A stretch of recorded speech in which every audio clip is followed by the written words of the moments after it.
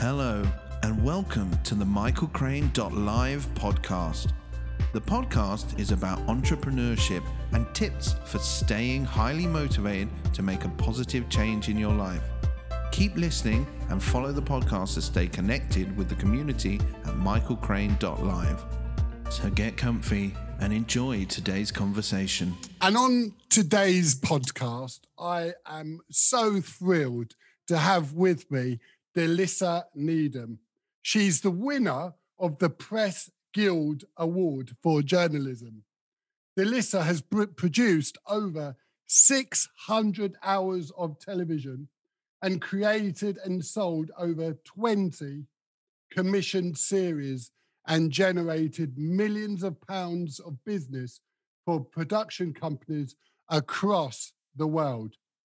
As an executive producer, Delissa has worked for the BBC, Sky, Channel 4, ITV, Discovery, Animal Planet, UK TV, and Channel 5. She has co-produced with Colin Firth and worked with other Oscar A-lister talent such as Keira Knightley, Sir Ian McKellen, Sir Ben Kingsley, Graham Norton, and Frank Skinner. Wow, that says so much. I only wish our listeners could be privy to this online virtual podcast here. But why don't you tell our listeners a little bit more about you, something I didn't say in your introduction? Okay, well, gosh, over the last year, for instance, has just been incredibly busy. About a year ago, I set up a dating agency last January 2020, with the idea of listening to what kind of men women wanted to meet, the older woman wanted to meet, and then creating a diary of events where those people could go to, where they were likely to meet the kind of person that they were looking for. And that led to me becoming the agony aunt for the Jewish News. And then we kind of hit a brick wall, of course, with dating once lockdown set off. But by that time, I'd actually sold the rights to a book written by somebody else, which I had the screenwriting option. So I've been working on that. So I've been script writing and, what else? Pitching television shows. And then I've just literally just launched my masterclass teaching people filmmaking so they can broadcast their own business. It's been a really busy year. Oh, and I'm writing a book as well, Michael. I forgot about that. A dating book called How to Meet Your Man, which I'm writing with a lady called Dawn Parry. Wow, that is a very exciting intro. But tell me, how has this pandemic affected you? You mentioned last January you started out with your dating agency. Surely that was really quite tough. Yeah, it just stopped. And I had got clients. And but anyway, I pivoted like other people did. I think the answer is always to pivot if you can and to do something else, which is why I started writing the book and started script writing. So what's the book called, Delissa? The book is called How I Met My Man. Oh, no, How to Meet a Man. Sorry, it's called How to Meet a Man. We changed the title. So it's How to Meet a Man. And it's full of tips how you can meet somebody. And each chapter ends with a love story about how two people met. And there's some great stories in the book. It's just lovely. Just the people that we've spoken to that given us their stories on. It's a question I always ask people, how did you meet? And they usually come up with really, really lovely stories. Some people just ordinarily met, but some people met under very strange circumstances and, have great stories to tell. I think the least interesting stories are the two people who met online. That's not what that's what's doing now, isn't it? With the likes of Tinder and Bumble.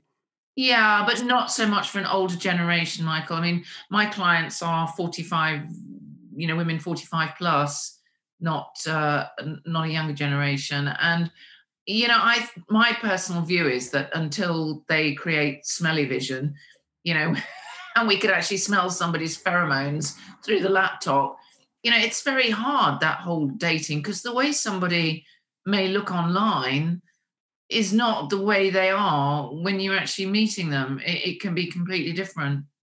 Similar to when I was booking a holiday in Gran Canaria last year, and the pictures of the apartment looked absolutely stunning. What I saw in the picture and actually what I got in reality was such a huge variance. Yeah, that's online dating for you. Exactly the same thing. Very good example. So what was your inspiration for the book? It was the dating business, because I feel that women of an older generation are unserved, really, in terms of dating, because the online dating is tends to be aimed at the younger generation. I also don't particularly like the business of introduction agencies, because I had spoken to too many women who had told me that they had handed over large sums of money on the basis that they were told that they would be introduced to a man, and they weren't. I mean, bearing in mind that I've produced television shows that have been about dating. I've produced a lot of television shows about dating. I met a lot of dating experts. I was a dating expert previously in my history. And I worked for Radio Essex doing dating businesses and that kind of thing. So I know a lot about it, and I find it really upsetting that women get taken for a ride for such large sums of money. It's not, all the agency has to do in exchange for the money very often is just to provide, a particular man. It's not about there being a happy outcome. That's not actually the contract. So I felt there was room for something else, which is what we were doing. And it was, So from the book, is there an app? No, hopefully there will be when the book comes out. I don't know what we do, actually. Come think of it, I don't quite know what we do. I mean, the app would just be full of tips or whatever, but no, not really. No, I tried about that. I mean, it's something we could think about, but not really. This is just to encourage women, to help them to think outside the box. In terms of meeting people tend to think, oh, I might meet somebody down the pub, or they expect to be introduced to somebody by a mutual friend. And it doesn't really, that's actually quite rare when you get to an older age. You kind of have to think a bit more strategically, really. Yeah, certainly in the last year, it's been rare that I've actually gone to the pub. So there must be an awful lot of people struggling to actually find that ideal partner right now. And I think it's similar for men, actually. It's an interesting point you make about women find it are taken for a ride when entering into the dating agency sort of sphere. But I think from a man's perspective, I think it's, from the old age that, the man was always traditionally the first one to make the first move. Do you think that's changed? And does your book allow, take that perspective into account? Our book is very non-PC. We think that women should really encourage, or wait for the right moment, encourage that sort of right move, as you call it, rather than just I don't personally think it's very romantic when women make the move themselves. That's a very non-PC thing to say. But I think that women are more subtle than that. Good. And could be more flirty and fun, but it's not a very PC attitude to have, really, because women tend to be more aggressive, I think, in a younger age group. But I think women of an older age group want romance. They want to be courted, and there's nothing very romantic about online dating. No, I agree. Not that I've done it. No. I did try it once because I was doing a dating show called Getting Over Your Ex. And it was a long time ago. And it was when online dating was starting. And this was a television show we did for Channel 4, I think. And we were all given free membership to a dating agency. So I thought, well, this is very unromantic, but I'll give it a go. So I took a photograph of myself standing in the kitchen And I got lots of people writing in, and I didn't really take much notice of it. I was kind of ignoring it. I thought it was a bit boring. And then somebody wrote in and said, "How much for the fridge?" And I thought, that's really funny. So he and I got engaged in an online chat. We got engaged in an online chat for about 2 or 3 months, and it was very funny, very funny. But I couldn't understand why he never wanted to meet me. And then I mentioned his name to a girlfriend of mine, in fact, who was the dating expert on the show. And she said, "Oh, Sam. Oh, no, his real name's Jonathan." And she knew who he was. And I knew who he was. The guy lived opposite me. I'd already been out on a date with him, and he'd gone out with my girlfriend several times. So he was just having a bit of fun. And he was actually a comedy writer, so no wonder it was funny. But in a way, that's kind of strange, isn't it? The one that actually hauled me in was somebody I already knew and already met and already been attracted to at some point. Wow, tricky business. Mm. You know, Delissa, this podcast is about entrepreneurship. And a couple of weeks ago, we had a pre-podcast briefing chat. And you mentioned to me at the time that you work with some of the most super rich entrepreneurs in the UK. I want to ask you, what sets a super rich entrepreneur apart from any other entrepreneur, business owner, in your opinion? Well, I've been very, very fortunate because when I launched a digital marketing business, which is called Delissa Associates, it was with the intention of marketing and creating fantastic films of yachts for the purpose of marketing. And I mean, I have met various people through television work as well, but this was mainly where I met a lot of very wealthy entrepreneurs, very successful entrepreneurs. They're not necessarily driven by wealth. They are driven by the wish to be successful at what they do. What sets them apart? And I literally, when I say have met some of the most, successful, I mean some of the richest people in the world. Quite extraordinary. They're very single-minded. They're very, very focused. There's no emotional distraction to such an extent. And they're they know exactly where they're going and what they're doing. And they don't divide their time. They don't allow other things to get in the way of their thinking. So they're very focused about what they're doing. One of the best tips I was ever given by one particular man, a gentleman, a wonderful businessman, who said to me, who's very successful, has been very successful at many businesses, and he said to me, the best tip that you could ever give somebody in business is, if it's working, keep going in that direction.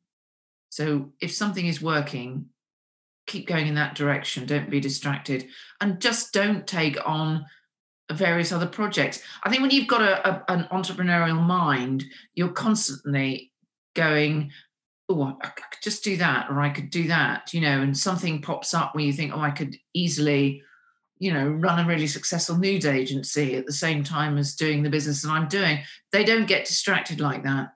Stick with what they're doing. They're on a main motorway and they're really going. And there's nothing that takes their mind away from that. And they section that business. This is what we do. And then they section the play. This is the playtime. I would expect they section everything else in their lives. They don't allow the distraction. Everything is within its own place, within its own time. So in a way, I mean, what I'm saying, Michael, is that's focus. It's absolute focus. I read an article about Elon Musk last week, actually, and he is stated to say that he works 16 hours a day, 7 days a week. From your experience, is that what counts? Yes, it does. But knowing when to stop and knowing when to play is equally as important. I mean, the people that I've worked with, particularly because I came across a lot in the yachting world, know how to relax on their boat. I think, it depends. In terms of the yachting world, it depends on the yacht. If you're talking to sailing people, though, those successful businessmen who own sailing yachts know how to relax and they know how to switch off. Whereas people who are on a yacht who have made a lot of money and they're on a motor yacht, they're using that motor yacht almost like a floating business. So you don't necessarily see them in a relaxed capacity. But, they all like competitive sport. Yeah.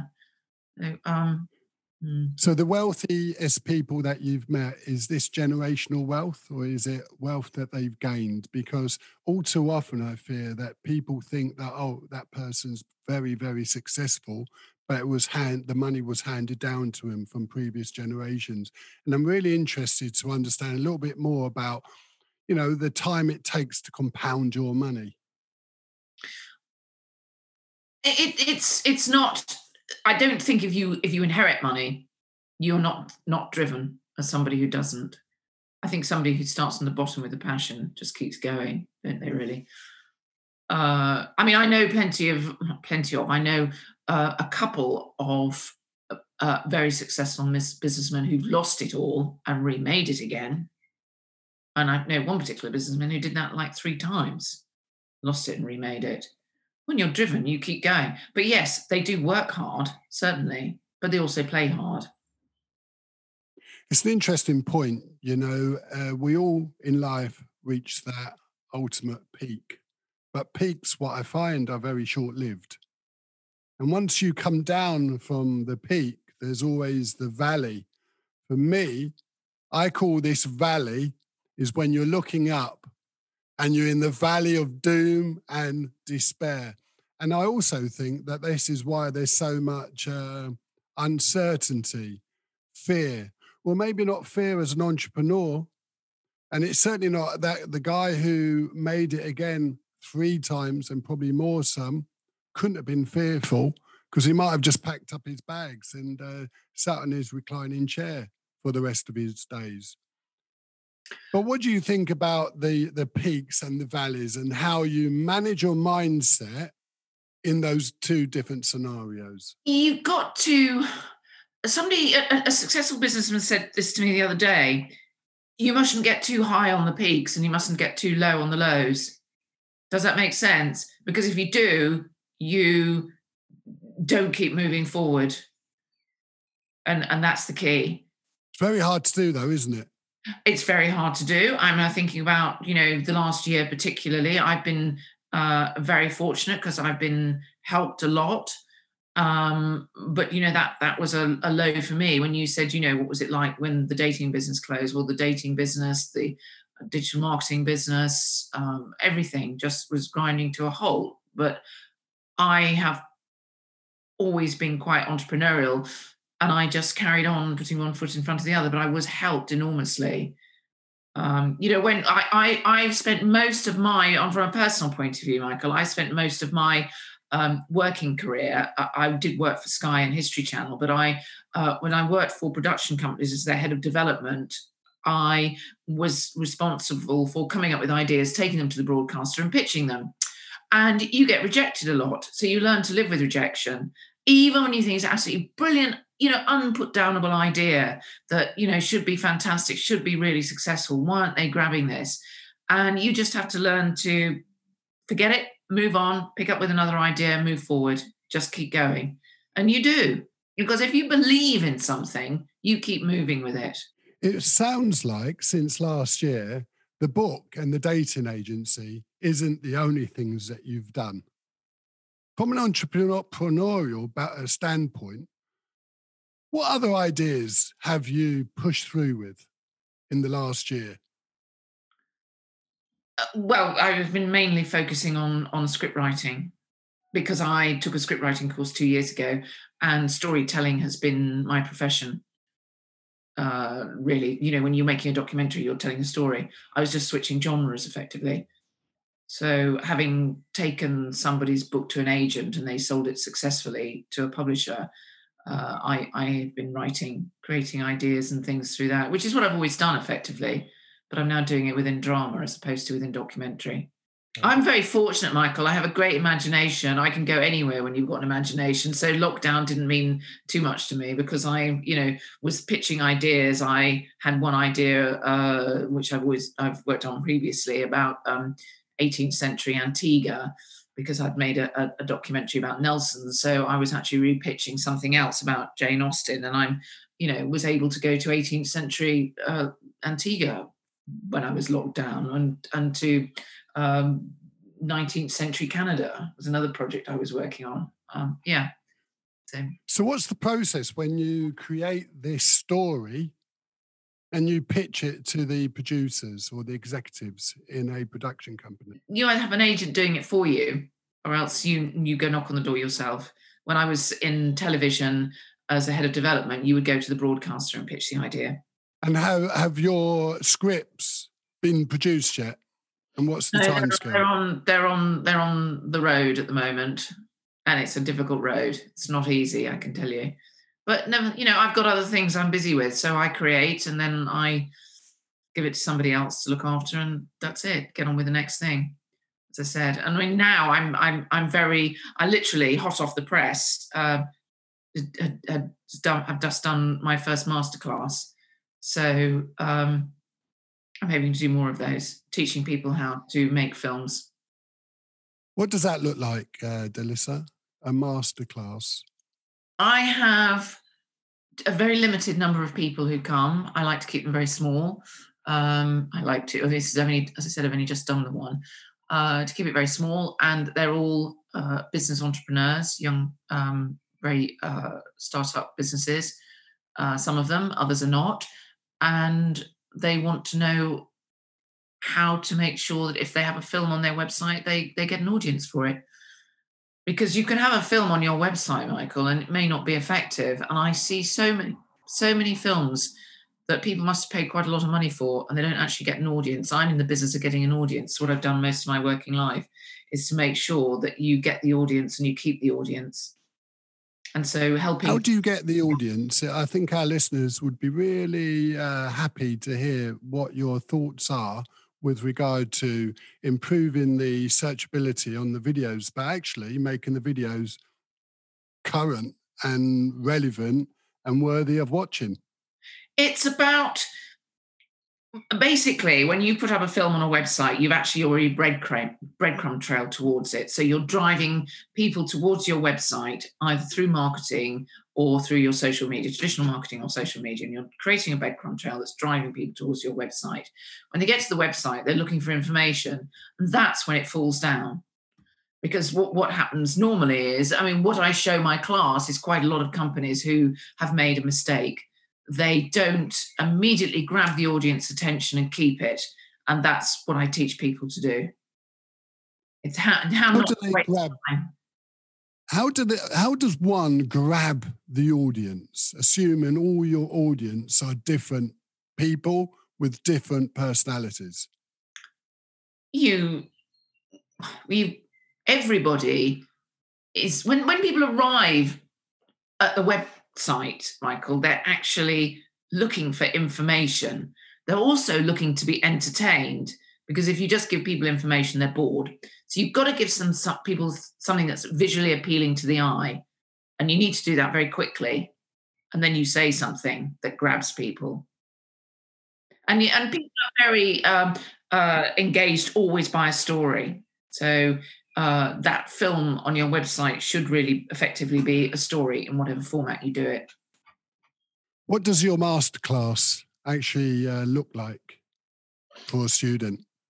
They join me online, and there's usually 10 attendees, and we do a masterclass, and then I do that for 2.5 hours, and then we're joined by a digital marketer who will talk for an hour and take questions. And that's for two mornings. For 2 mornings. And what type of people are you getting there? Are they influencers who have a YouTube channel? Or No, because this is all website stuff. This is all interesting businesses. I've had lots of very interesting. I have solicitors, architects. We had construction companies, a couple of smaller businesses selling services and products. Yeah. How do you make an exciting video about a firm of solicitors, Delissa? It's down to the personality and the character. What I teach people is how to interview somebody in a way that they come across very interesting and engaging. How to be aware of what the camera is doing, because that makes a lot of difference too. If you've got camera work that puts people off, if you've got something obstructing on screen, it doesn't take a second for the hooks to come out of somebody's brain and for you to lose their attention. We're now in what's known as the attention economy, effectively, and you've got 4 seconds before somebody is gone. So you need to use those 4 seconds very well. And what I'm trying to teach people is how to use that 4 seconds effectively. Do you write their content for them, or do they come up with the content and you apply it in with your experience? I never script anybody. If people know their business, they know what they're talking about. And that's when they become passionate. And when they're passionate on screen, that's when you become engaged. And one of my films that we did for a particular client increased they got a return on their investment with me of 35% because they got an increase of 35% people attending one of their open days, which in of course then resulted in business. How long do you think a video should be? No more than 2 minutes. What people don't realize is that viewers look at the bottom very often just to see how long something is. I do the same thing myself. And I don't give, what people don't realize is that this is an incredibly crowded landscape. Consistently, we're being sent visuals to look at, and you just don't give it any time. You don't. By the time you arrive at somebody's website, you've actually got an invested interest. So you're part of the way there. How do people lose those people? But they do. I've been driven to a website by a great piece of marketing, and I think, wow, I want to know a bit more than that. That interests me. I get to the website and I'm like, oh, right, okay, I'll probably do that tomorrow, and park it and think I'll come back and just forget about it. And that's because the person who made the film hasn't grabbed my attention and got me watching and delivered the marketing message in an entertaining format and made me want to take action. So how would they have grabbed your attention if they've only got 2 minutes? You've got to do it, like I said, within the first 4 seconds. And it's down to the visuals and what people say. When you say visuals, what do you mean? The writing or imagery? The imagery, what you're looking at. You just, some things, some products that I look at that have been turned into films on screen, and I just think, oh, it's hopeless. People don't realize that production companies who make videos, cameramen, etc., they're in the business of pleasing the client. So if you as a business have hired a production company or a cameraman to produce something, they're in the business of pleasing you. They're not in the business of getting an audience. So if you are somebody who you've got people coming to your website, you're driving people to your website, unless you've got the right film, you're going to be losing potential clients at that point. And what I ensure is that you don't. So I don't know if you stopped to look at any of the films that were actually on the Delissa website, but you'll notice that they're very polished. Some of those films have taken a long time in the edit suite with moving things around and making sure they work, etc. And when we can do interviews with people and you'll get into the edit suite and you think, wow, what that person said was absolutely fantastic, but it's missing the word "the," so I can't use it. And you'll scroll through the transcript till you find the word "the" and tell the editor where he can find "the" and then slot it into the edit. It's a craft, and I've been doing it for 30 years, but unless you get it exactly right, you are losing attention. And in terms of television terms, I wouldn't get a recommissioned if I lost. I wouldn't get a recommission if I lost attention. So, it's all about viewing figures and has been for years with television. So are you suggesting don't use a production company opposed to just with your smartphone to record that video? Is that too simple? But if what I'm suggesting they do probably is come to my masterclass, and then they can go and hire a production company, because they can tell the production company, they then know what they want and what should be happening. Tell our listeners, how can people find out about your masterclass, Delissa? If they go onto delissa.com, they'll see the masterclass tab, and then they can contact me and find out when the next one is. And my last question is, what's the biggest mistake that you come across when people are producing a video? They try to do too much. They hire in actors, or they've got such big ideas that are usually done by, teams of crew. Keep it simple. And there's no reason why you can't shoot it on an iPhone. You just need to know what you're doing, which is what I say to people. If you come to my masterclass, you will learn the tricks and the tips of how to make a successful film. Then you can go away and shoot it on an iPhone, and it will be effective, provided you know what you're doing. And I give people, after the class, I give all the clients 15 minutes with me to discuss the ideas and what they can do. So we talk about what's actually best for their business. So what would be the best thing? And that's never the same for each company. They all, they all have different things to fulfill and different ways to deal with it. So, we do have somebody who's got an app that deals a lot with the public. And what I think they should be focusing on is the human story that's involved in what they're doing. Whereas the business that's producing an agricultural product needs to create a different kind of film. It all depends, Michael, on what the product is as to what they should be shooting and what they should do.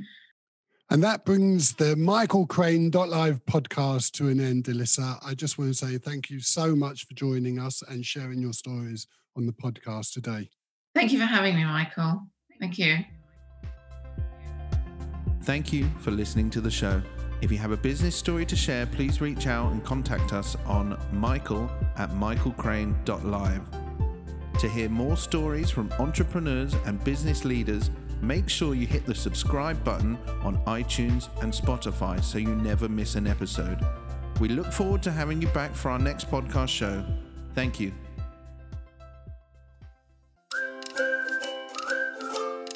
Today's show has been sponsored by www.teameasycrane.co.uk.